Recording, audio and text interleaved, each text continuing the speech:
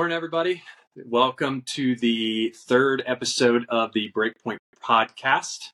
We have another guest college coach on here this morning. We've got the assistant men's coach, Trevor, from the University of Michigan joining us. Trevor, thanks for joining us. Yeah, Elijah, I appreciate it, man. Thank you for bringing me on.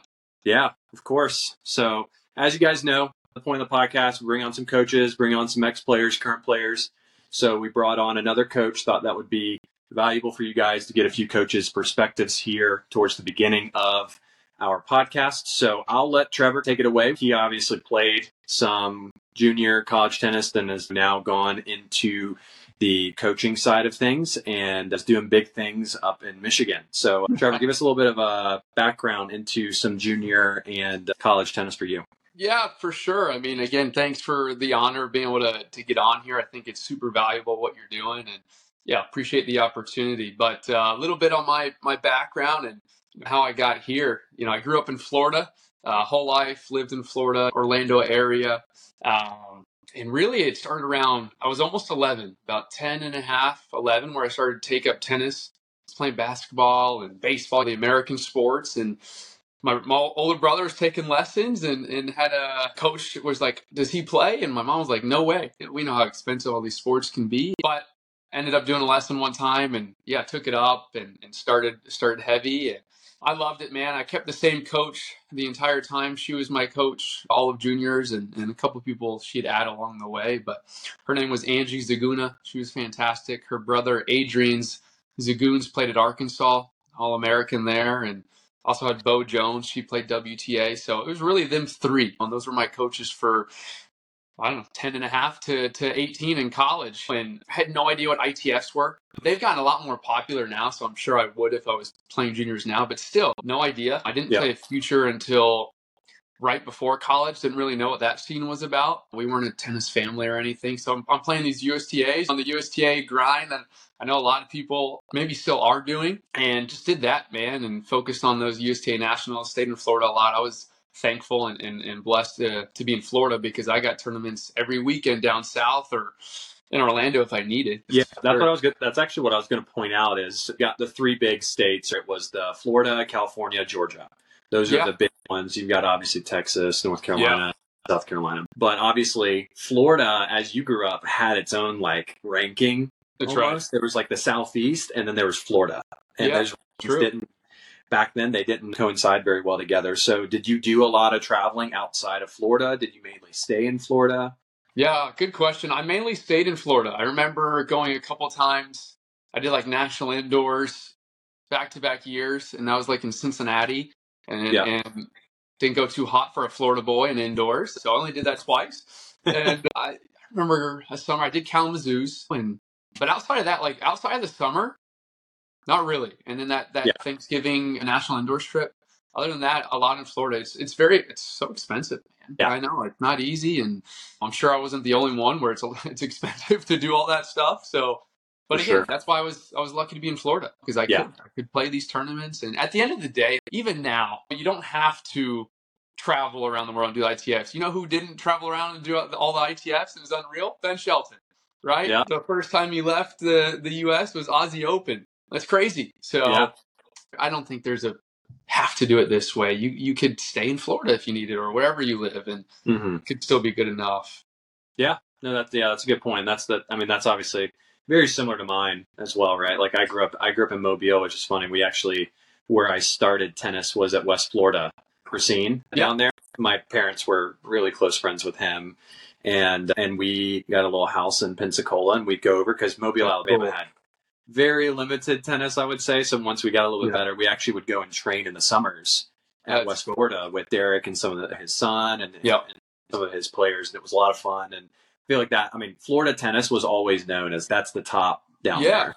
Yeah, that and I feel like Cali was, like you said, like that was the big one. When you do the zonals tournament, that was always fun. Intersectionals, man, that's a throwback.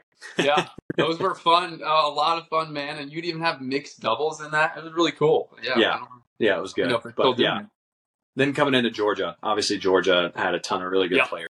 Comparatively to Alabama, Georgia was like leaps and bounds better. It was like I was like top 3 in the state in Alabama, and then I was like top 30 in Georgia, and I felt like so bad. But it was like, kids are good. I don't really have to travel. It was really great. I was playing a lot of local tournaments, and you have a lot of good competition, so that's always good. But yeah, now, I mean, obviously good context into juniors. Didn't do a lot of traveling, stayed more regionally, more in Florida. Didn't really need to. It's good insight. Kind of take us into high school, kind of college. What was that journey like going into college? What were your options? When did you start looking? What options did you? I'm assuming you probably had a couple of options to pick from, but yeah. Yeah. Well, I think because I wasn't in the tennis family, my older brother didn't play college tennis, so I was new, and I'm sure a lot of people are going to be in that same boat. So I didn't know much until that June 15th date of junior year. You start getting letters in the mail and stuff, and because that's how I got some. I got a couple then. I was like, oh, like that's awesome. Because when you're training that young, 12, 13, 14, 15, I wanted to be pro. That's why I'm at the courts every day. That's why parents are paying all this money, and that's definitely the goal. But I definitely saw college tennis as the avenue to do that. 100%. Never thought like I'm skipping college. It never was a thought. I wasn't. Maybe there's some guys that are that good. I was not that good. But then that's when I first started to hear about tennis recruiting. I honestly can't remember hearing much about it before then, or looking at it, I guess. And so, but then you get to that time and you start to look at it a little bit more. And thank goodness we didn't have UTR yet. And I love UTR. So I'm not saying that against UTR. I'm saying that for the player's perspective on looking at it too much. And so I didn't have that temptation. So I think that helped in just trying to focus more on development. And again, that's not on UTR's fault at all. It's way more just like us as humans. What are we going to do? Right. And so I started to look at that a little bit more and focus on that because, how are you going to get looked at by blank and blank? Well, getting higher and higher in tennis recruiting. That's one way. Again, I didn't have the ITF system. A lot of coaches look at the UTR system now. All I knew was to think about was what you are in tennis recruiting. And so that started to play a little bit of a role. But what's funny is I stayed regionally in Florida for my whole life playing juniors, but I wanted to get out of Florida for college. And I don't know exactly why, but I want to get out. And so I was looking at a lot of schools, and honestly, the top ones I was looking at came into Memphis, Arkansas, Mississippi State.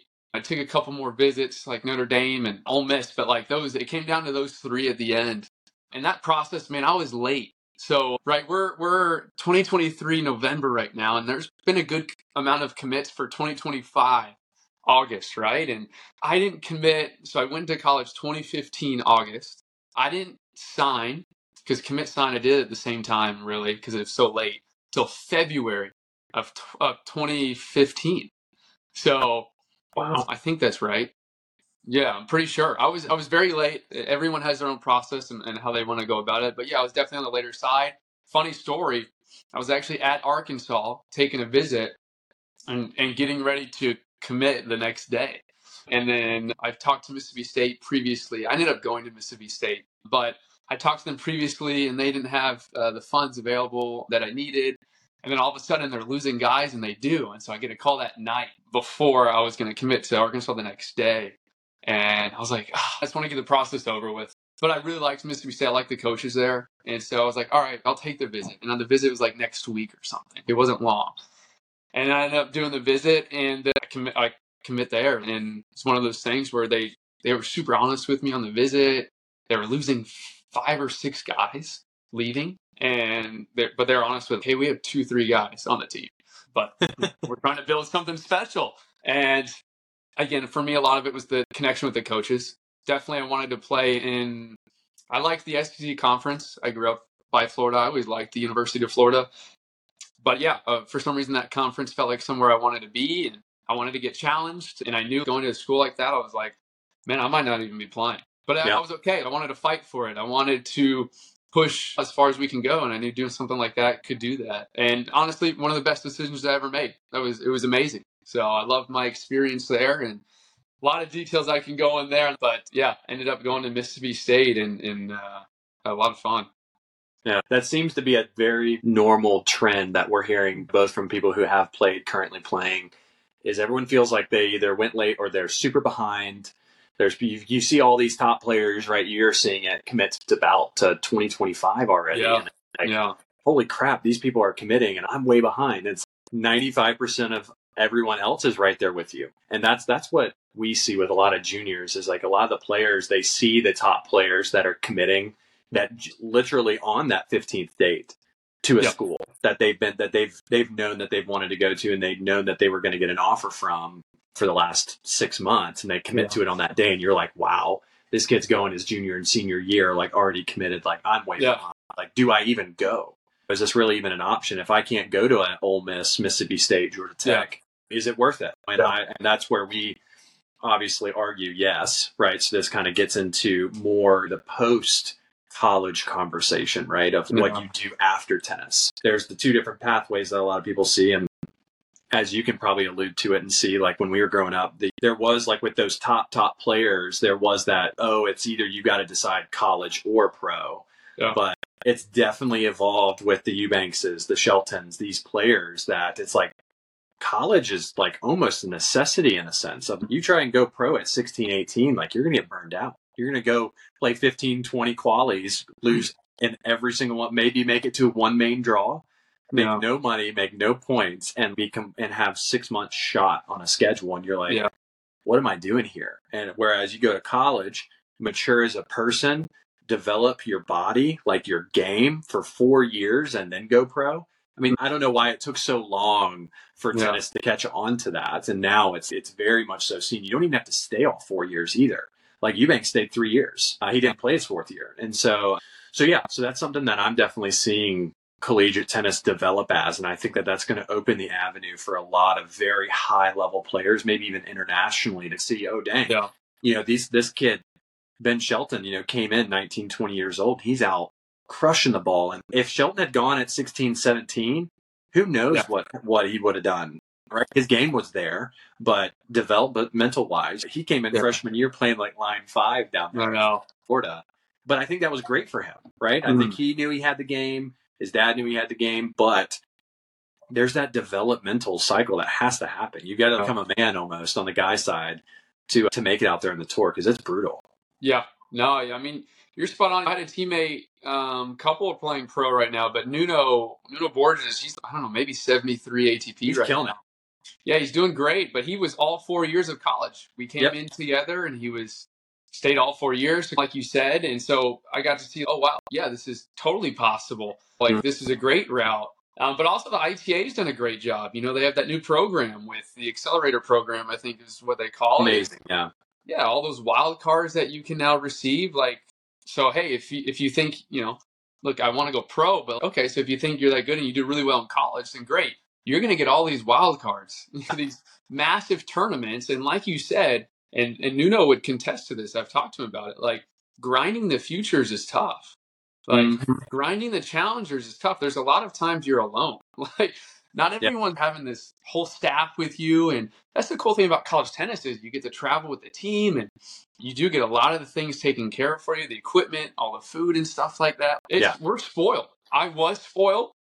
Now I get to be a part of helping to spoil because it's not about me. I don't play anymore, but we really had it really good. And that's coming from guys that were 100, 200 ATP say that too. It's not me. I never got that good. I wasn't that good, but I have tons of friends. We had another guy, Giovanni. He's 390 right now. Right. And he played top 2 for us. And so he's grinding. Right. And he's a really good player. He's 390. That's not easy.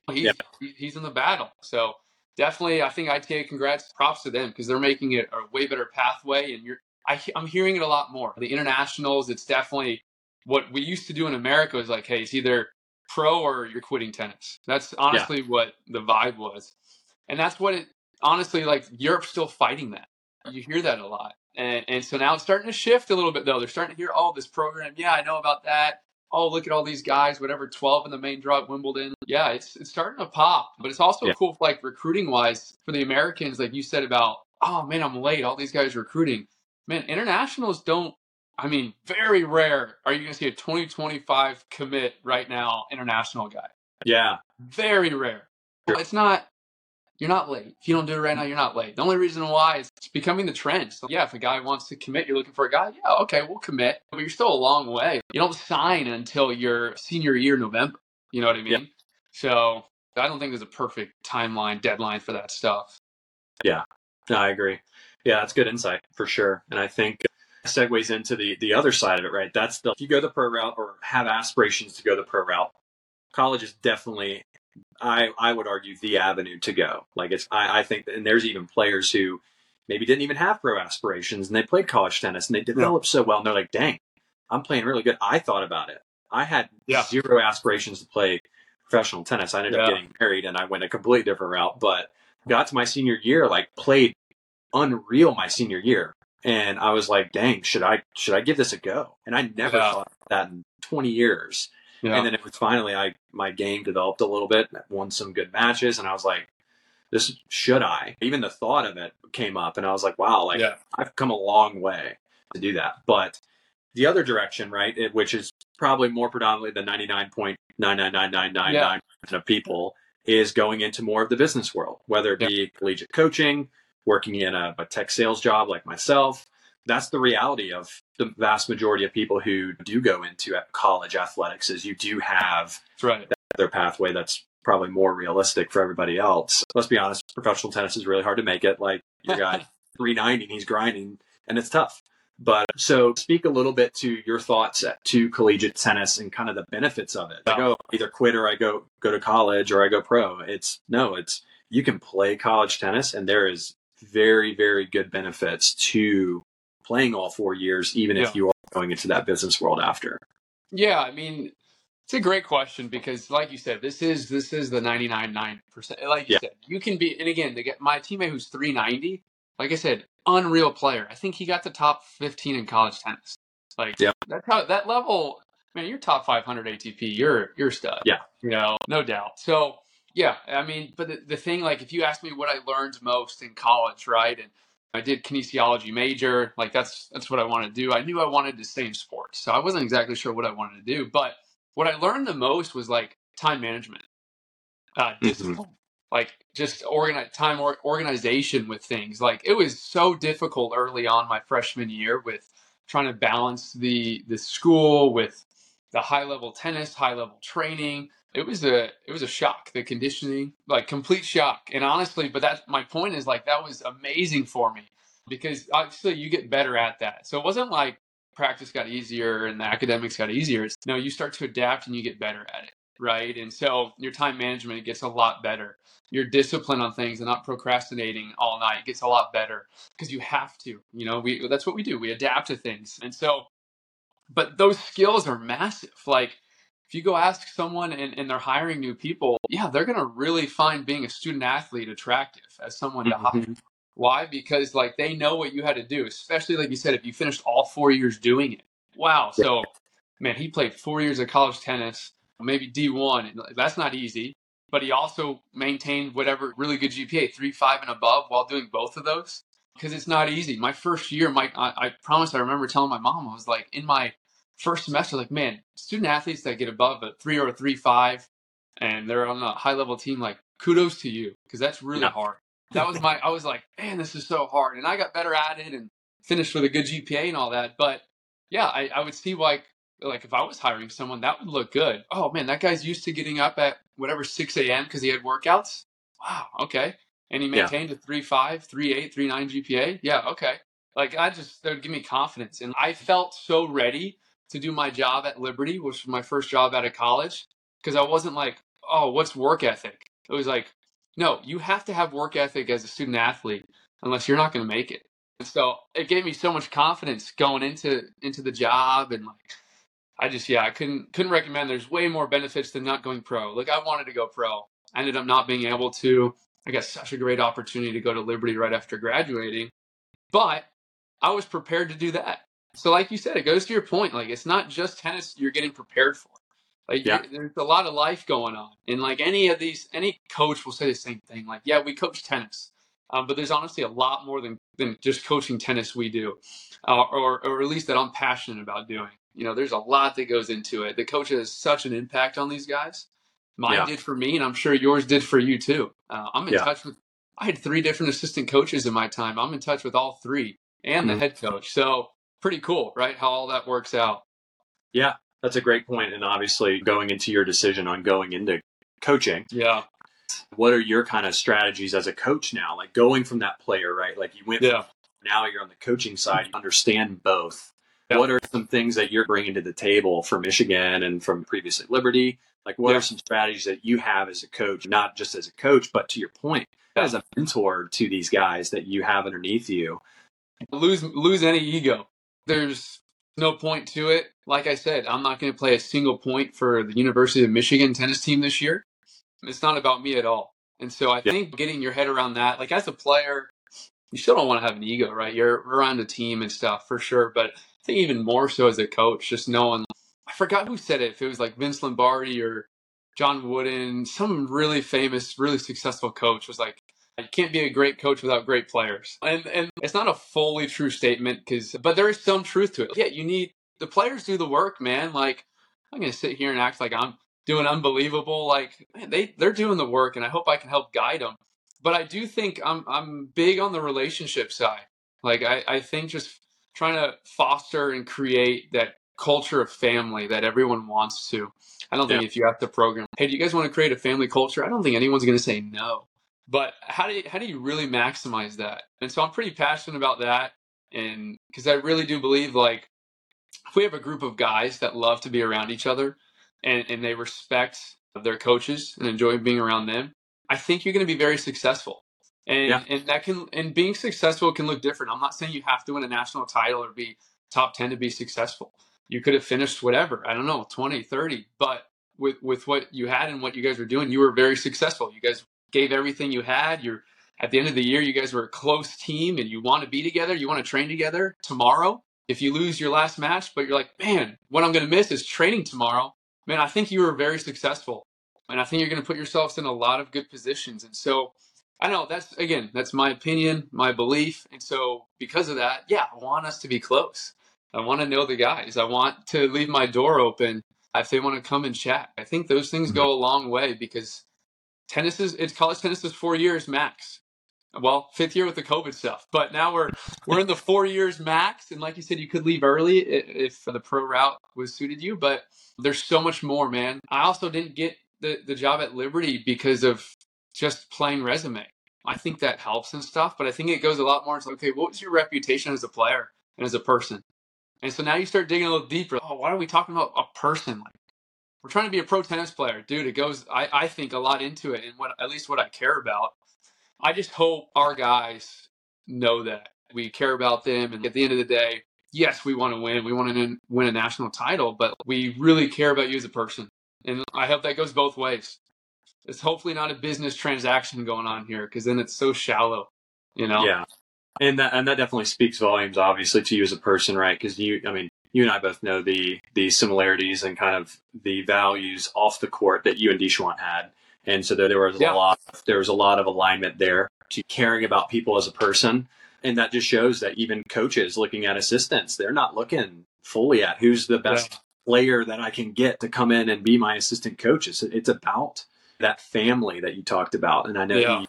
you got players like yourself wanting to get out of Florida. You've got people flying across the world to come play at these schools. And Yeah. your point about playing on the pro tours, like it's very lonely. Like if you don't have that environment in college, like you could feel very alone, right? And so if you don't have a coach who's investing in you, assistant coaches who care about you as a person, not just a person in their lineup, Yeah. that could be lonely. So to your point, Yeah. that's very good insight into what you're going to be bringing when your coaching journey is like seeing people as Yeah. people where they are. And I think that that's very important. And it allows players to free them up to play, right? I don't know about you, but going back to me, I was in and out of the lineup for 3 years and there's just so much Yeah. stress that comes with wanting to be in that top 6, right? Yeah. And it can be very easy to be seen as like insignificant or Yep. inferior if you're not in that top 6. And Deschwant, I mean, invested in me as a person and like definitely left a big impact for me, even if when I wasn't in the lineup. And that Yeah. means a lot Yeah. there. And that was a big part. I could very easily have been like, I'm going to go to a smaller D1 school and make sure I start. Right. Like, I Yeah. don't Yeah. But Deschwant was a big reason of me staying at Georgia Tech and not having those thoughts very often of wanting to leave, because I was like, the person cares about me.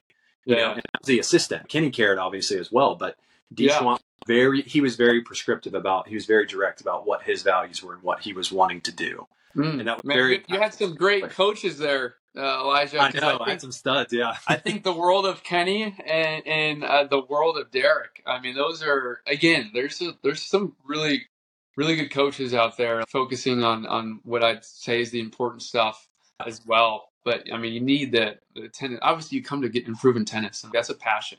I think everything happens for a reason, man. I truly believe that, and faith is important to me, and so all that stuff goes into it. You're right, and investing in the person, because that's a big deal of it. Yeah, humility. If I want our guys to go, hey, we're gonna be feisty competitors, but humble. Like I think Nadal. I don't know. Like I'm a huge Fed fan. So for me, I didn't like Nadal for the longest time, but now I love Nadal. And but I think he's the best competitor, but I also think he's a humble guy. So you can do both. And I would, like, if I can make our guys, like anybody, I'd be like, let's be like Rafa, man. I would teach someone to try to have that mentality. Yeah. It's so attractive. Like, you want to cheer for the guy. And he's going to get the most. It's so hard not to. Yeah, exactly. So hard not to. Yeah. What I want to go into next is obviously speak specifically about Michigan. Obviously, you're new in there for a few weeks, but obviously you went there for a reason. What should a player, if they are in a position to be getting recruited by Michigan, right? Like, they're talking to you. What are things that you're looking for in a player specifically? And then what are things that you feel like stand out from Michigan above the rest? Let's say. Yeah. I know I have a ton of friends over the Ohio State ring. So what stands out from Michigan to Ohio State? Why should they go there to Ohio State? Yeah, great questions. I think the first answer to your question was, what are we looking for in a guy? And I think that's important. Hopefully people care about that. And I did when I was being recruited, because I want to get recruited by them. But being an unreal competitor. Now, I want to dig into that a little bit. Okay, being an unreal competitor. Oh, what does he mean? And so there's a couple things inside of that. Being an unreal competitor means no matter what the score is, fighting.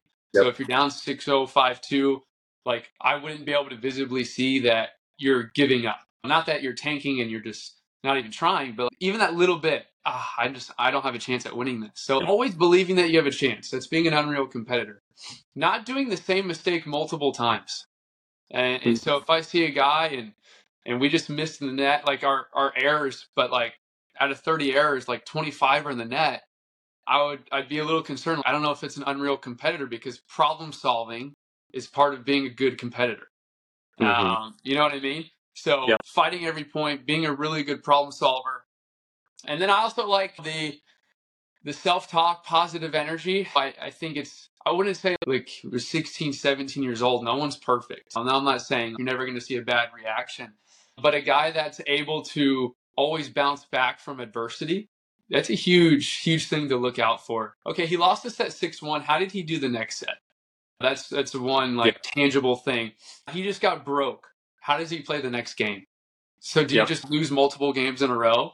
If you do that, I don't think you're an unreal competitor. And so those are like little things inside that one point. But my second point would be the character of the guy. And I think you can figure that out, yes, by watching him play. I also think you figure that out by talking to him on the phone. I also think you can figure that out by talking to the family. So figuring out the character of the guy, I think that's massive, because at the end of the day, everyone's going to go through hard times. Whether you're an unreal player or maybe just like you and me, like fighting early on for the lineup, like it doesn't matter. Like even that unreal guy, Nuno, he's going to face adversity. If he has really good character, what I've seen is they'll respond well. Yep. And they won't get broke by it. It won't break them. They'll respond to it. It might break for a night or a day, but like they'll respond. And so I think character is huge. But honestly, for sure, like level, skill, that's definitely something like we look at. I'm not going to sit here and say, no, we just want the nicest guy in the world. We do. For sure. We want the really good guys, but definitely a skill level we look at. But I for sure, like being the unreal competitor, like high level character guy, those things are huge along with the skill. Yeah. And there are certain boxes that have to be checked, right? You're at Michigan. Yeah. And this is something why we created Prospect, right? Is to give think that there needs to be a realistic expectation and a very real level set on where players need to be realistic. You're watching all those players commit their junior year, that June 15th date, right? They're committing to the big schools. They're the top in the nations, and that's where you see that's the only people who are doing that. That's not true. If you want to play college tennis, there is a school for you. That's something I like to hone in on. That if you want to play, you're that unreal competitor, you're developing game, you're teachable, you're coachable. There is a school that will want a player like that. 100%. And you'll see there's a lot of guys, ATP doubles, maybe that play that, let's just quote, lower school, which I don't like to use because there's so many good schools, but they're doing really well. Like you don't, it doesn't have to always be the highest ranked team in the country to do really well. It doesn't have to be, you can easily maybe go to a lower ranked school at the time and you help build them up too. And then maybe you're playing higher in the lineup, but guess what? You're going to play unreal matches every week. So yeah, I don't think there's one way to do it, man. I really don't. I do think finding a school where you connect well with the coaches and finding a team that you can tell that likes to be together, I think those are massive. I don't care. There could be some other schools, but like finding you'll improve a lot. You'll improve in a good environment. And I think that's something really attractive why I wanted to come to Michigan. I think who you work with and for is important. Like to me, really important.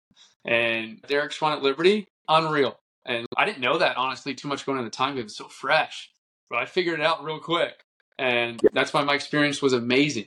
Michigan, why come to Michigan? Well, Sean was a big reason for me with that. He has a great reputation. And again, when things aren't going amazing all the time, I'm going to rely on high character people. And so I was super pumped. I was like, man, because I loved Liberty. It wasn't like, I got to get out of here. No, I loved it. And I think you should be able to love a lot of spots you're at. But I loved it there, but coming here for the reason of the opportunity that's here. I didn't create that, so I'm not boasting about it, but the academics that we do have, and then combining with the athletics, obviously with what we're doing in a lot of sports, and including tennis last couple years, top 10. Yeah, what an opportunity to do something amazing. And then doing it with people like Coach Sean and our other assistant, Coach Max. And we're very lucky. We came in and inherited a great group of guys, man. I think that means a lot on who you have because one bad apple, one guy can change the whole chemistry of the team. Yeah. One guy can change if we're loving to go into work or not. And that's the reality of what they can do to the culture of the team. And so for us here, like that's huge on what we're trying to build. And so you're coming here, you're gonna get an amazing environment with the opportunity to do something amazing. And to me, it's super attractive to do that. Like, wow, okay, so we can be the best, but we can also do it the right way. Man, that sounds great to me. Let's do it. So I'm excited to see what we'll be able to do, and really excited that Sean's leading us in that effort. That's a really good insight, obviously, into some of the pros on going to a school like Michigan. Obviously, academics and athletics are top tier, right? Yeah, you can't get better than that. That's the mixture that you want if you have the option. You obviously just went into it a little bit, but maybe in a more concise manner, like a 30-second elevator pitch of Michigan. What would that be? Yeah, man, this goes into school pride. I think that goes a lot of it because a lot of schools have great facilities, man. Ohio State's got great facilities. They're a great program. I would never sit here and say anything else wise. And there's a lot of other great programs too, man, for sure. But the thing to be able to put on a Block M, and I'm thankful to be able to do it. But to be able to put that on and then put yourself in a position every year where you get to play against the best, represent the best, and also, like you said, have that academic side of having that on your resume, your degree. Oh, graduated from the University of Michigan, that means something. And like I said, the 99% might not be able to go pro, but even the ones that do, that still means something. And so I think if you're looking to come win a national title and to do it around really good people, there's no better place, man. You get to wear this, you get to represent. And to me, I don't know, I love the school pride, man. I think there's a lot into that. Like, who are you playing for? What are you playing for? Well, we're playing for University of Michigan. And to me, that fires me up. So yeah, that's awesome. And that's good to have that from the coaching staff as well, and not just the players, right? And I think that does speak to your pride. Obviously probably came from a player as well, wearing Mississippi State too. For right? sure. Like pride from there. You guys had a solid team, right? There was pride there. And there was pride even for us, right, at Tech when we we had that good year. We broke, I think, top 12, top 10, top 12. Unreal. Yeah. Sophomore, junior year. I'm forgetting which one it was, but Eubanks just went crazy, got up to number one, and was doing amazing. And there was pride.